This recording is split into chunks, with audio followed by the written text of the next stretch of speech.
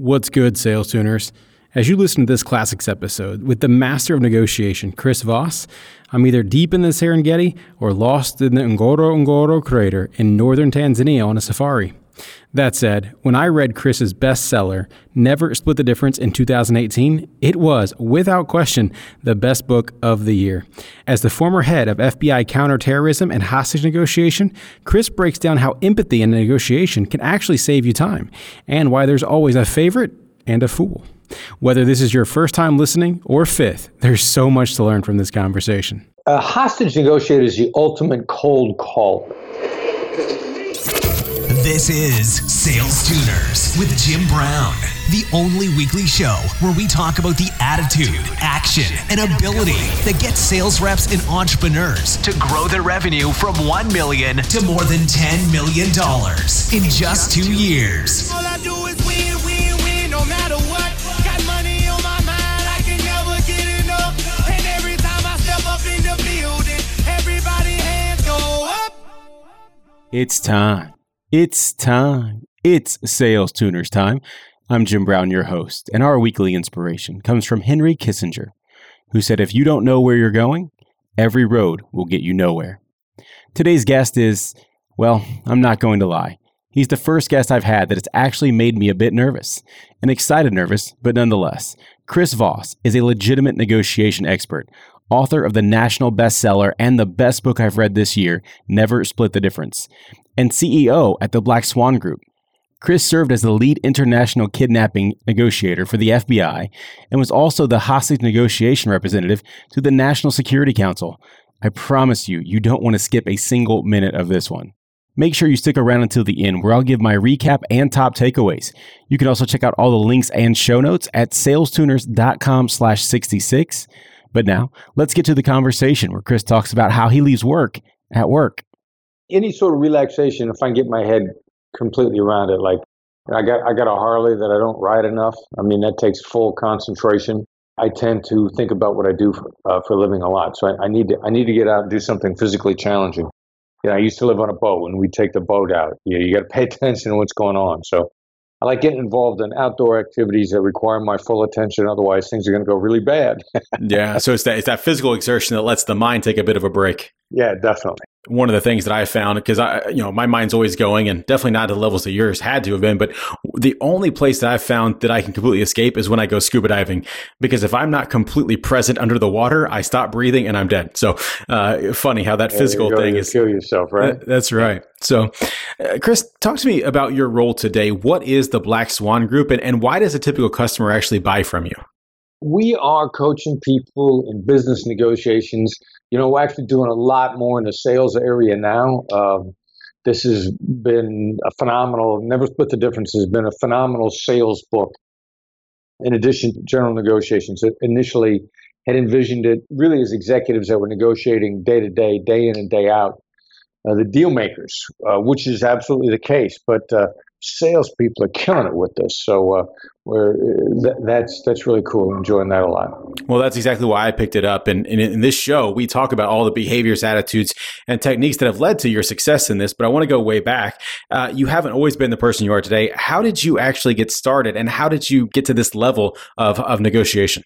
Following stuff out of left field, so to speak. I wanted to be a police officer. Ended up finding out about federal law enforcement, and those guys travel all over the world. So initially I was looking at Secret Service. They weren't hiring. The FBI was, a little bit of the universe lining up to send me in certain directions. So I joined in with the FBI. Didn't particularly want to go to New York City. Ended up in New York City. Loved it. Absolutely loved New York City. I'm a small town boy from Iowa. Started out doing SWAT stuff. I was slated to go to the SWAT team on a police department. I went to the SWAT team with the FBI. Re-injured my knee. Loved crisis response. So loved getting in the middle of, high intensity situations. We had hostage negotiators. So I figured, how hard could that be? I talk to people every day. Wow. I think that's probably like a salesman figures. I talk to people every day. I should be able to sell. And it's a lot more complicated than that. It's a lot more in depth. So that's kind of how I ended up as a hostage negotiator. That's fascinating to me. How hard could it be? I mean, you actually, as you were getting started in this, I read, obviously in your book, you actually volunteered at the National Suicide Prevention Hotline, as if that's not crazy enough. Like, talk to me about that experience. Talk about getting immersion in emotional intelligence. I didn't realize that at the time because we didn't even have emotional intelligence as a term back then. But you talk about just getting absolutely up to your elbows on learning how to navigate people's emotions in crisis situations, which is just normal situations intensified. The dynamics aren't any different. They're just more intense. You really get into every type of quirk, every type of reading between the lines. And the crazy thing about it that blew me away was, like, you see somebody takes a suicide hotline call on a movie, and it seems like they're on the phone for hours. 20 minutes. And they told us when we were training on the hotline, if you're on the phone for longer than 20 minutes, you're doing it wrong. And one of the crazy things about that is in the application of the business world, like, empathy saves time. I mean, slowing it down and doing a good emotional intelligence read actually speeds things up in really invisible ways. And you learn that on a suicide hotline. That's how you can get done in 20 minutes. 20 minutes. It doesn't even seem possible if someone's truly calling in, threatening, I guess, to take their own life. 20 minutes seems like it's no time at all. Yeah, and here's why. Because when we do it wrong, then we're used to this gerbil wheel of communication with people who we're trying to give advice to or how to say it or how to be there. So we assume that doing it wrong is, since everybody's doing it that way, that's the way it should be done. And everybody's doing it wrong. And we see how long that takes. And the minute you learn how to actually use emotional intelligence, it's the delay to save time. I mean, you get into it and things progress really quickly, actually, when you slow down. So you started to allude about how you transfer some of those skills over into the business world. My audience, as you know, is full of sales professionals. And while I can't imagine any of them have ever had to negotiate life and death, what are some of the most important skills or tactics that cross over from your work with the FBI and the Suicide Prevention Hotline into the actual business world? Crazy thing. And if a hostage negotiator is the ultimate cold caller. I mean, when I call into a bank, that's a cold call. And one of the things that I've come to learn, especially since we've been doing a lot more with sales, hostage negotiators, I mean, we spend massive amount of times on the first 3 sentences out of our mouth. And most salespeople look at the first 3 sentences as the precursor to getting into it. Like, we have to get to the point and have no idea how important. Actually, what the third word out of your mouth, what that word should be.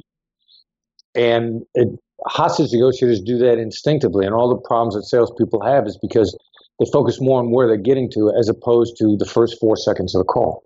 So go a little bit deeper with that, because you're right. It seems like a lot of salespeople, myself included, those first few sentences, first few words are kind of like throwaway words, as you said, to get to the point of where I'm actually going. So if I'm starting this, or actually I want to put it in your world, how were you opening up these quote unquote cold calls when you were calling into the banks? First thing we'd have to figure out is how much to identify ourselves so that we become a human being on the other end of the line immediately, but we don't over-identify ourselves so that we begin to lose who we are as a human being. I mean, what you're trying to do is you're trying to be the one, you're trying to be Cher. Cher is known by one name. Hostage negotiator, I'm going to call in and I'm going to say, hi, I'm Chris. I'm a negotiator. I'm here to talk to you about coming out. Now, that's actually precisely each one of those words is selected, and that's what I like to think of as that is a 3-move game. Never think any more than 3 steps ahead. And that's designed to trigger a response and a counter response that I've got ready, which is going to take me where I want to go. And so that particular opening, as a hostage negotiator, I'm saying, hi, I'm Chris. I'm a negotiator. I'm here to talk to you about coming out. The other guy's going to say, I'm not coming out. And I'd say, I know you're not coming out now. I just want you to know what it looks like when you do, so that you make sure that you stay safe and we treat you with respect. Now I'm set up to get to where I want to go. Those aren't throwaway lines. The most successful salespeople that I know, the really bad ones, will say, hi, can I speak to Chris Voss? That's horrible.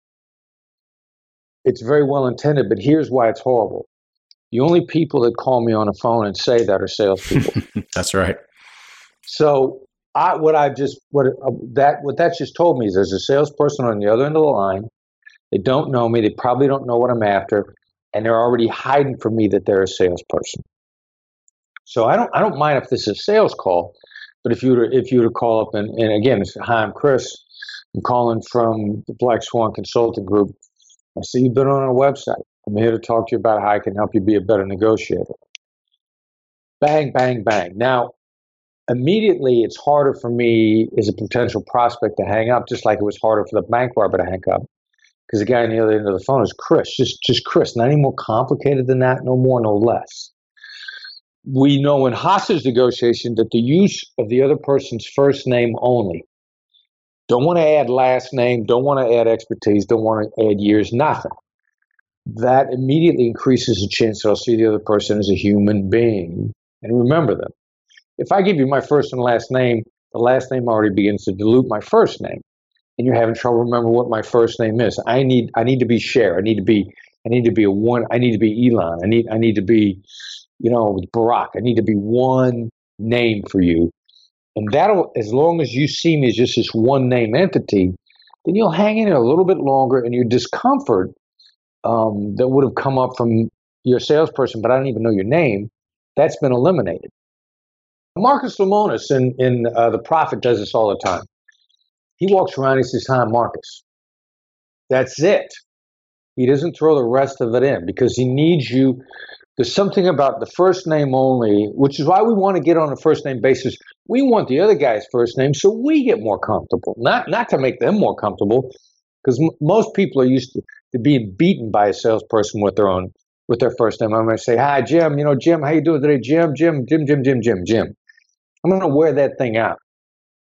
And that's also a salesperson's technique because, Dale Carnegie says our name to each of us is one of the sweetest words in the entire world. Well, at the time that was true, but it has been so over adopted by salespeople. That's what a lot of prospects are used to getting beaten with is their own name. So you're saying then don't use the prospect's name repeatedly like that? Not repeatedly. Not until after they got your name. Another salesperson I was talking to about one time happened to be in real estate. And he said, we're having trouble getting our phone calls returned and our emails. And we take so much time getting to know the other side. And I said, that's exactly the problem. And he said, what? And I said, say that again. He said, we take so much time getting to know the other side, and they have no time getting to know you. If I'm coaching you as a hostage negotiator, I'm going to say, Jim, you're going to call and you say, hi, I'm Jim.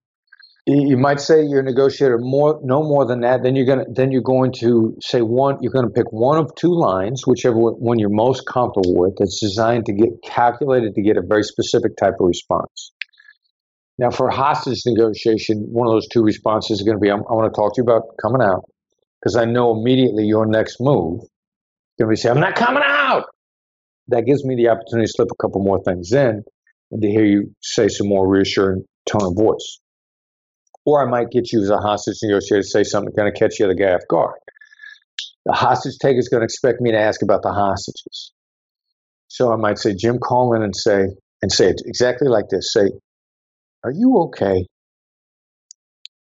And it's going to shock the bank robber that the negotiator is actually expressing concern for him personally. And then that begins to make this personal bond.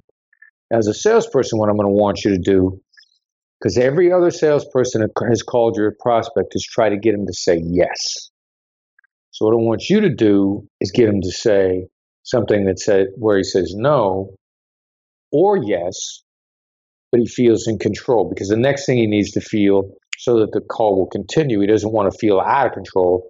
Secret to keeping the upper hand is giving the other side the illusion of control. So what you want to say right away is, have I caught you in the middle of something? And he's either going to say, yes, but what's this about? Or he's going to say, no, but what's this about? This is the only time you like the word but, because he feels completely in control. Now you're dialed in. You're a salesperson. He's giving you permission to go on if you get to the point.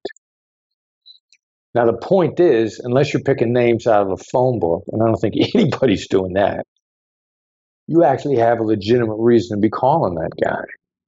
The sooner you get to that reason, the more at ease he gets. And also it reminds him, whatever the reason is, he was on your website, you filled out a form, you've got a legitimate reason for calling the prospect. So the prospect has a legitimate pain, which, because of the ADD world that we live in, has probably slipped to the back of his mind because his boss yelled at him, he heard a song on the radio, whatever it is.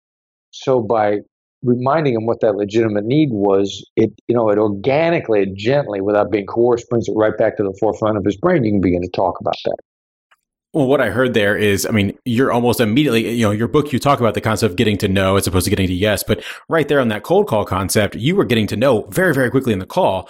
I work with a lot of sales teams myself, Chris, and one of the things I tell them is like, you're not in a sales conversation until you've heard no the first time.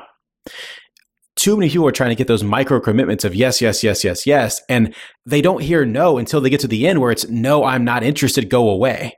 Exactly. So how do we build that muscle of trying to get to know, I guess, or unlearn that muscle of trying to get to yes? That might be the worst addiction that's out there.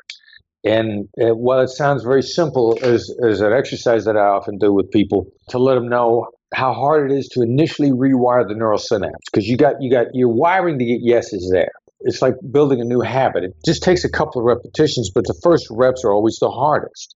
Switch your yes questions to no questions is as simple as it is. Most people in dying for yes think that no is horrible.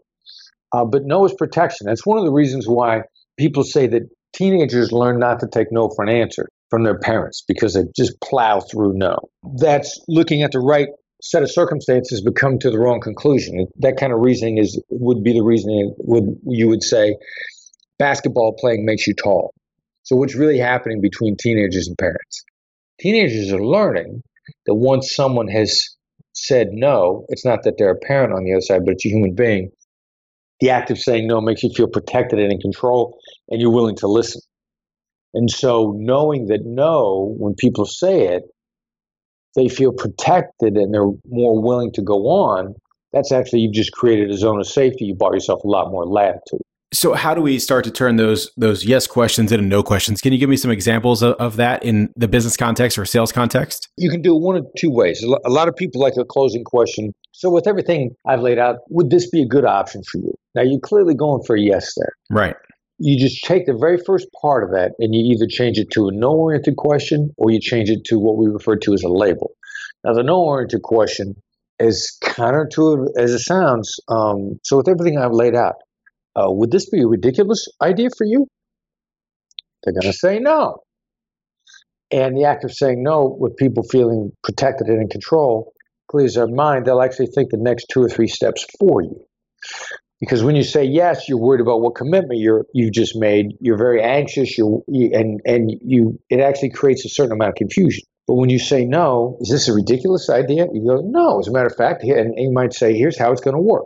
That happens every single time when someone says no. That's switching your would it be to is it ridiculous. Yeah, so now they're going to start to provide more context for you around that once they give you the no. Implementable context, exactly. Very implementable context. I mean, I was on the phone 3 weeks ago with a former president of one of the networks out here in Los Angeles. This is where I live these days.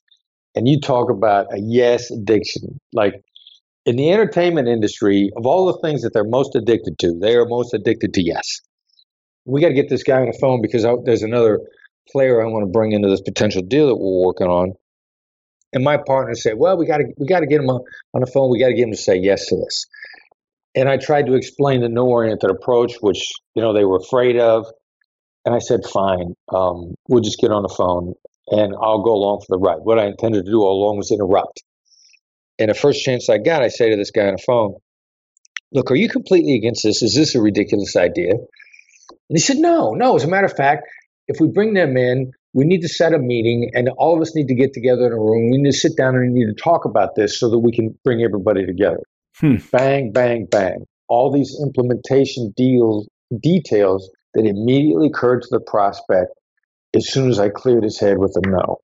And this happens over and over and over again. So he's literally laying out all those implementation steps for you, making your job much easier. Exactly. And it's even more important that he's laying out the steps, because I could lay those steps out. He's going to have trouble remembering them, and it will have been my idea. When he lays his steps out, it's more firmly etched in his brain, and it's a better idea because it came out of his mouth. And that's when I can go, wow, you're so smart. Let's do it just like that. And so with that concept of, getting to yes, you said, no, you don't want to hear them say, yes, you're right. You want them to say, yes, that's right. And it's subtle, but it's not. I mean, it kind of goes with what you're saying there. That becomes their idea. They've internalized it as opposed to them just kind of agreeing with you or pushing you off. So what tips or I guess tactics, Chris, do you have for getting someone to say, that's right? It seems very counterintuitive. You express their objection. Express their reservations. Neuroscience backs up now that we make most decisions, 70% of buy decisions are made to avoid loss, not to accomplish a gain. If you're avoiding loss, people's heads are cluttered with the things they're worried about, what their objections are, what they can't articulate, what people won't let them say. I might say to them, wow, it seems like you're having a lot of trouble implementing this because this is a complicated solution. That lets them know that I am aware that it might be difficult for them to understand it, and they're free now to talk about it, and it's cluttering their head. So the negativity in somebody's brain, the loss aversion, the reasons for not doing things are a much bigger deal inside people's brains than once they become articulated. I need them to get it, to express it out loud, or to get these words in the air so they can say to themselves, well, it's actually not that bad once I say it out loud. Or even when you say it out loud, it's not that bad. I was imagining it being negative in my head, but now that we're saying it out loud, just observing it, not denying it. You never want to say, I don't want this to seem too complicated to you. A better way is, wow, this seems complicated. The denial, the 2 millimeter shift from the denial to the observation is the difference between closing and losing clients.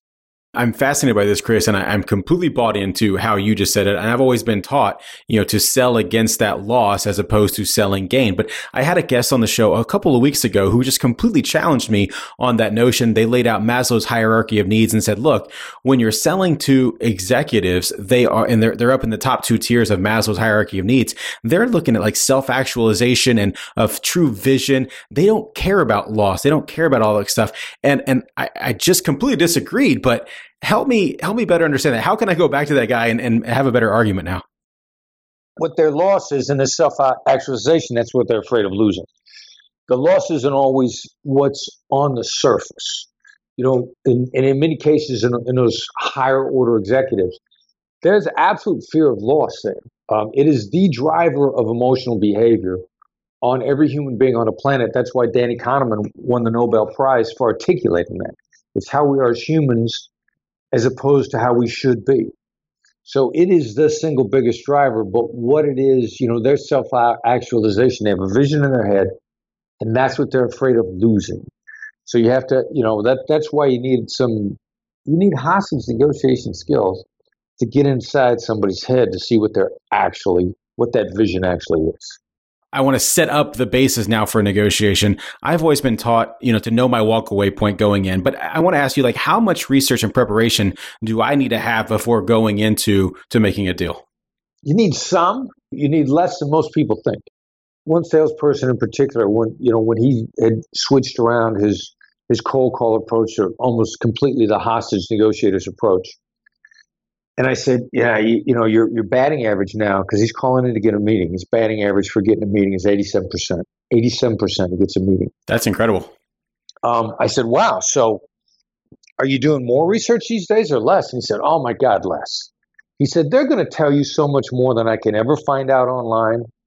Plus the stuff that people put online, most of it is made up. I mean, I got to get them on the phone as quick as possible, because they're going to tell me 10 times more than I could ever find out online.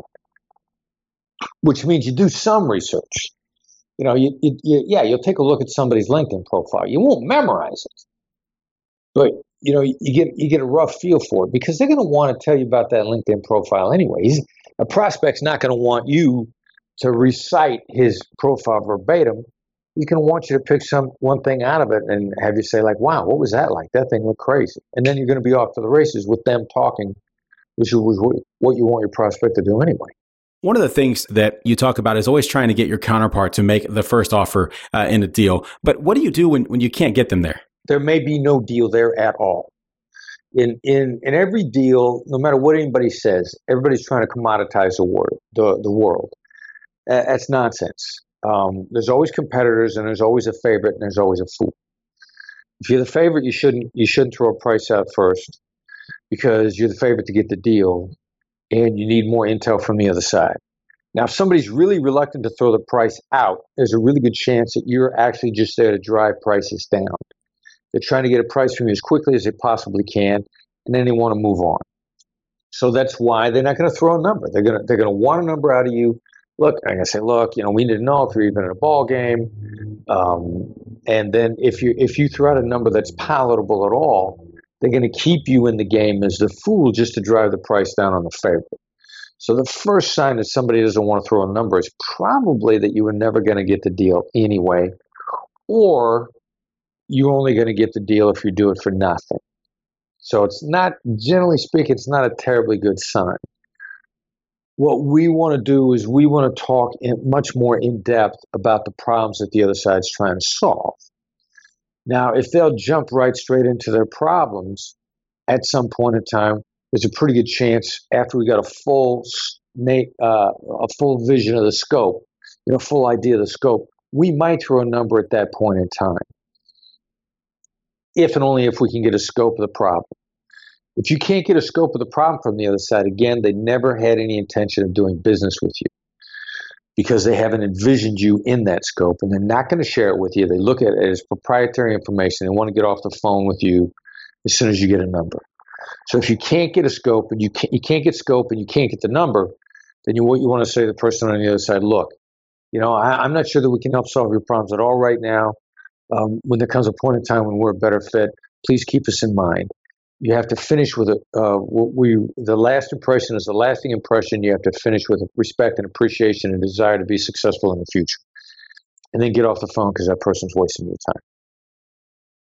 I can think about RFPs that I've lost. I can think about deals that have gone to procurement that I actually lost. They haven't envisioned you in their solution. I mean, that's fantastic. We had one of the guys in a Black Swan group, Derek Gaunt, hostage negotiator, is doing brilliant coaching.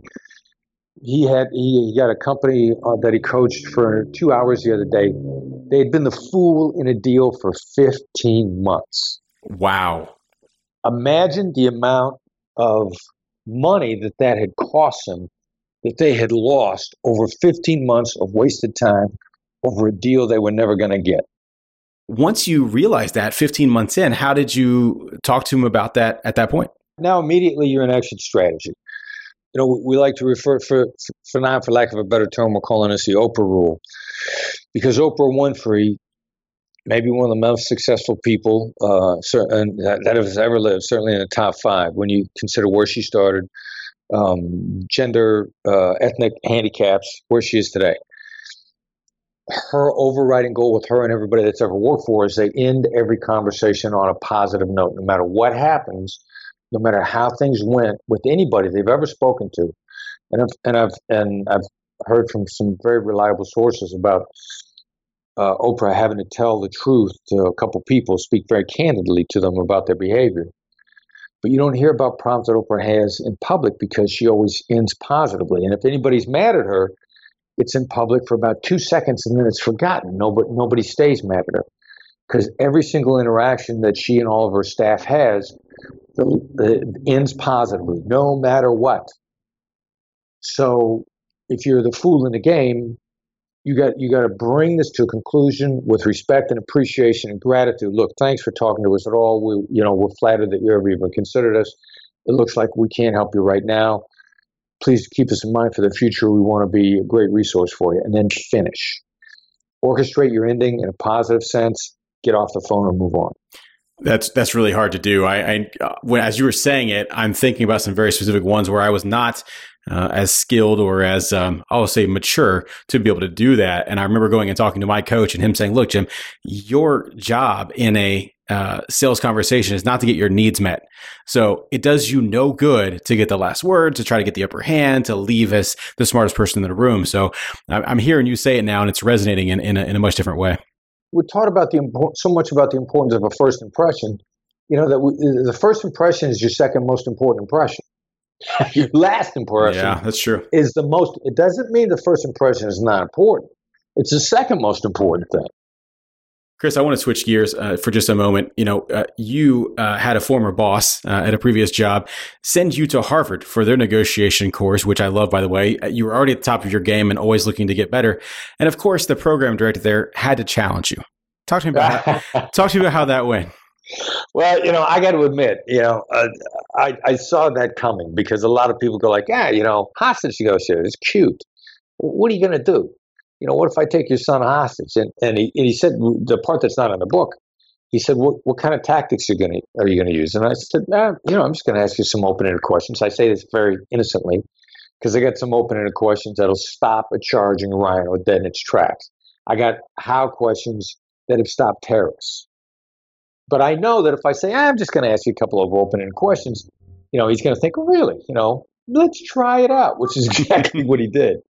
And he got a couple of other people in the room, too, because he thought he was going to, you know, he wanted to spar, you know, like kid in the schoolyard, you know, let's wrestle here while everybody else watches.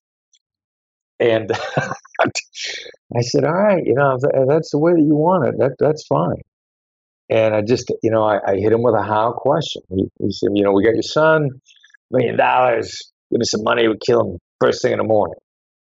And I just, you know, you innocently, deferentially, the power in deference is insane. I just deferentially said, how am I supposed to do that? You know, how do I know that if I pay, you're going to let him go? How do I even know he's alive?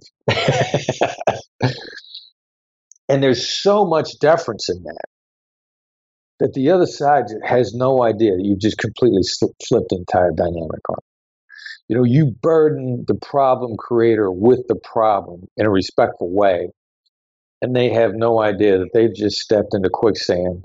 It's a beautiful way to handle an aggressive negotiator. Beautiful way. And they feel powerful and in control. And this went on for about 3 or 4 minutes, me just peppering him with the open-ended questions that he laughed at 10 minutes earlier. Finally, somebody that was watching said, you know, stop, don't let him do that to you. I feel like my response to that original question, and again, obviously I am not that hostage or that kidnapper or that terrorist, but I feel like my response would be, I don't care how you do it. That's not my concern. Now, granted, I have the luxury of being able to look in from the outside on this, but is that not a typical response that you would get immediately? 2 things. With terrorists and kidnappers, no, we never got that. And I can repeat the question a couple of times with different points of view, like different emphasis, like how am I supposed to do it? You know, how am I supposed to pay if I don't even know he's alive? I don't even know Jim's alive. How am I supposed to pay you? How do I know you're going to let him go? Which is very deferential, leaving the other side in control. Now, real life negotiations, how am I supposed to do that? You actually should say that with deference, not as an attack, until the other side says, you know what? I don't care how you do it. Just get it done. Because what you've just found out with that is you've pushed the other side as far as you can, and you're still talking. They haven't slammed their hand down on the table and walked out. They haven't hung up the phone. They haven't slammed the door in your face. They're actually still trying to make a deal with you, and you as a negotiator, your job is to find out how much is on the table. And when the other guy says, look, I don't care how you do it. That's the deal. You've actually just done your job. You find out how much is on the table. You're still talking.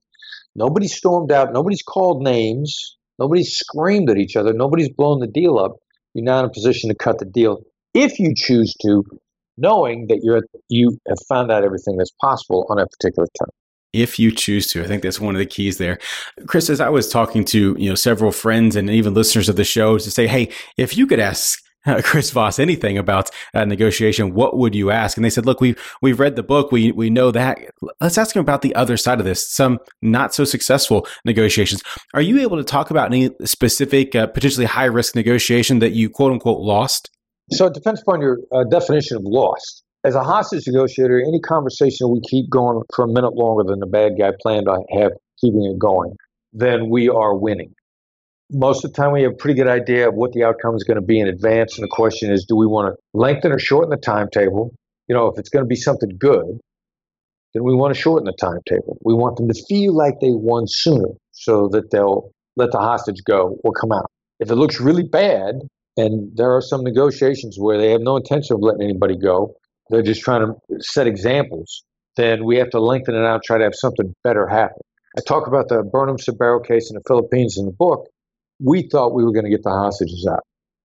There was a point in time about a month and a half, 2 months before that went down, and the way it finished was it was a botched rescue attempt by Philippine scout rangers. They came over the terrorist group and just opened fire on the camp, and hostages died. So the final 2 out of 3 hostages were killed by friendly fire. The remaining American who survived, Gracia Burnham, was shot in the leg. Now, I thought we were going to get them out 2 months sooner, and we didn't. So we misread the situation and have come to find out since, you know, there's a term which you may or may not be familiar with called single-threaded, being single-threaded in a business deal. Oh, sure. We were single-threaded in that deal. Had a great relationship with the counterpart on the other side. I was coaching a negotiator. We 1,000% read that our counterpart was trying to make a deal, and our counterpart got the limb sawed off behind him by his own team. Yeah, it happens in business all the time. It's one of the reasons why one of the major telecommunications companies out there, fully 50% of their deals that they sign don't go through, because they got single-threaded. The first time I heard about this in business, a salesperson at a conference was saying, like, yeah, you know, I was negotiating good faith. The person on the other side that represented the company didn't know another deal was cooking behind the scenes. And my counterpart, not only did we not make the deal, my counterpart got fired. So that's what happened in the Burnham-Sabero case. We got single-threaded, which is another reason why we focus much more on what we call now proof of life of the deal in business. Which most people are so desperate for deals, they're not looking for proof of life right off the bat. You know, they're not testing it to make sure that they're not the fool in the game. I like that notion, the proof of the life of the deal. Chris, one of the things that you shared with me, one of your weaknesses is your ability to overcome your own personal triggers. And so while you've already stated that as a challenge of yours, how do you work to prevent and protect yourself from those triggers? If I'm genuinely curious about where you're coming from, there's something about the curiosity mindset, which is basically a positive mindset where we don't feel threatened. When you're genuinely curious, you won't get mad. You'll hear more, you'll notice more, you'll listen in depth more. So if I get genuinely curious, like, yeah, you know, you're really dealing with me dishonestly here, but there's got to be some reason why. You know, it's got to be defensive. If I can get into a curiosity mindset, that's an emotional hack. It keeps me out of negativity. If I can get into a grateful mindset, if I can say to myself, you know what, the only reason we're talking is because I got a pretty good life to begin with. I wouldn't be talking with you at all if I wasn't successful. So I should actually be grateful to be in this conversation. That's another emotional hack. What you're really trying to do is keep yourself out of a negative mindset. It's not that emotions are bad for our thinking, it's that negative emotions are bad. Positive emotions actually increase our mental capacity. And so what we want to do is we don't want to be unemotional, we just don't want to be negative.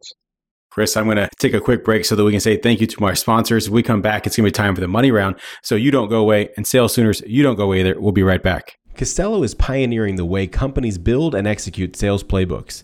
The platform helps sales reps prepare for calls, ask timely questions, tell relevant stories, and sync insights back to their CRM, all while showing managers and reps the gaps in every single deal so they can work them together to move them forward. With Costello, sales leaders can identify what's working on the front line and replicate success across their entire team.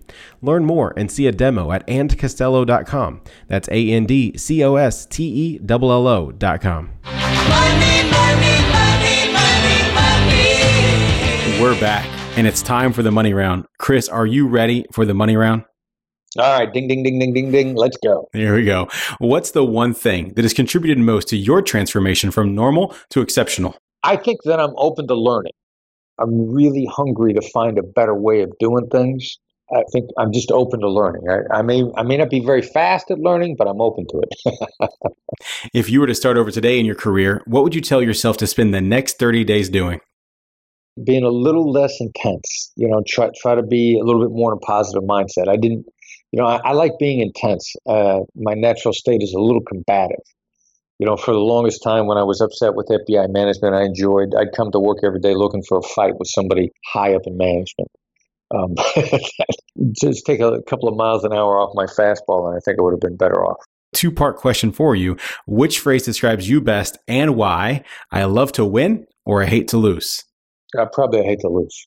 Winning is really, I've come to learn, it's at the expense of somebody else, which the toxic residue of that is something, it's like a nuclear strike. If I win, you lose, there's a radioactive wasteland that's left there from your feeling of losing.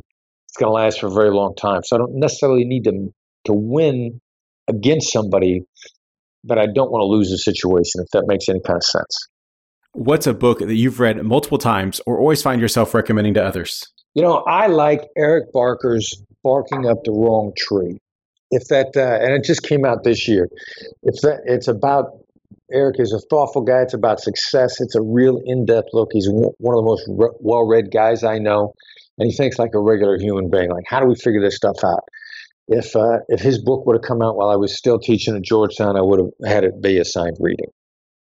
Sales Tuners, if you'd like to check out Chris's suggestion of Barking Up the Wrong Tree for free, head on over to salestuners.com/book, and there you can sign up for a free 30-day trial of Audible and browse their over 150,000 titles. Again, Barking Up the Wrong Tree at salestuners.com/book. Chris, what's currently at the top of your bucket list? Figuring out how to bring more people into my company. I mean, I'm having a ball with this. I think hostage negotiators are superstars. They're really good negotiators. We're having a lot of fun helping people get better. So figuring out a way to sort of scale this out is like my fun challenge right now. What's the biggest piece of advice that you have for all the sales tuners out there grinding today? Figure out how to use the delays that save time.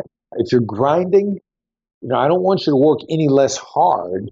I just want you to make a couple 2-millimeter shifts here to work equally as hard, but also smarter. And a lot of that is going to be maybe hesitations, creating spaces and time, letting the other person talk a little bit, giving yourself a little bit more chance to think.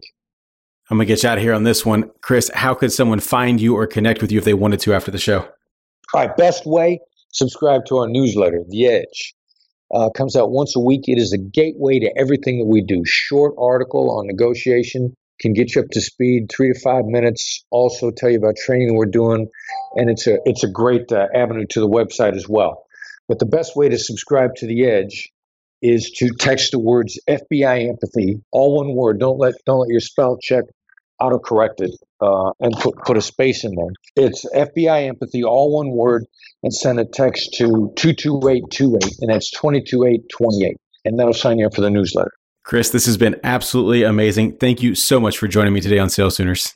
Yeah, my pleasure. Jim, it was great. I certainly appreciate the time being on with you. I've had so many great conversations on this show, but to be able to spend an hour with the former head of FBI negotiation, well, that was pretty incredible. Chris said the best way to stay in touch with him is to subscribe to his Edge newsletter by texting FBI Empathy, all one word, to 22828. I've signed up for this, and I must say, it's an email I actually look forward to receiving. Let's get right to my top takeaways. Number 1, empathy saves time. I know it sounds counterintuitive, but slowing down a sales process can oftentimes speed up the deal. If you learn to lean into your prospect and get a good emotional intelligence read, the empathy you show gets them to open up about their actual concerns.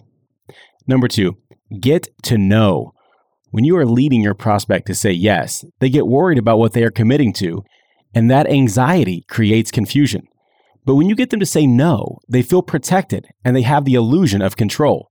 Once a person says no, they'll likely give you implementable context to move the deal forward. Number 3, there's always a favorite and a fool. If you can't get the scope of your prospect's problem, you need to realize they never envisioned you in that solution. In every deal, there's a favorite and a fool. The fool is often used to drive down the price of the favorite and expose their weaknesses. Thus, you should be looking for proof of life in every opportunity. That's it. Those are my takeaways, but I'd love to hear yours. Please tweet at me at SalesTuners or shoot me an email, jim@salestuners.com. I reply to every message that I get. All right. I hope to see you next week. Until then, I'm Jim Brown. Let's make it rain. Thank you for listening to Sales Tuners. Stay up to date at www.salestuners.com. And don't forget to subscribe, rate, and review us on Apple Podcasts. And they stay there.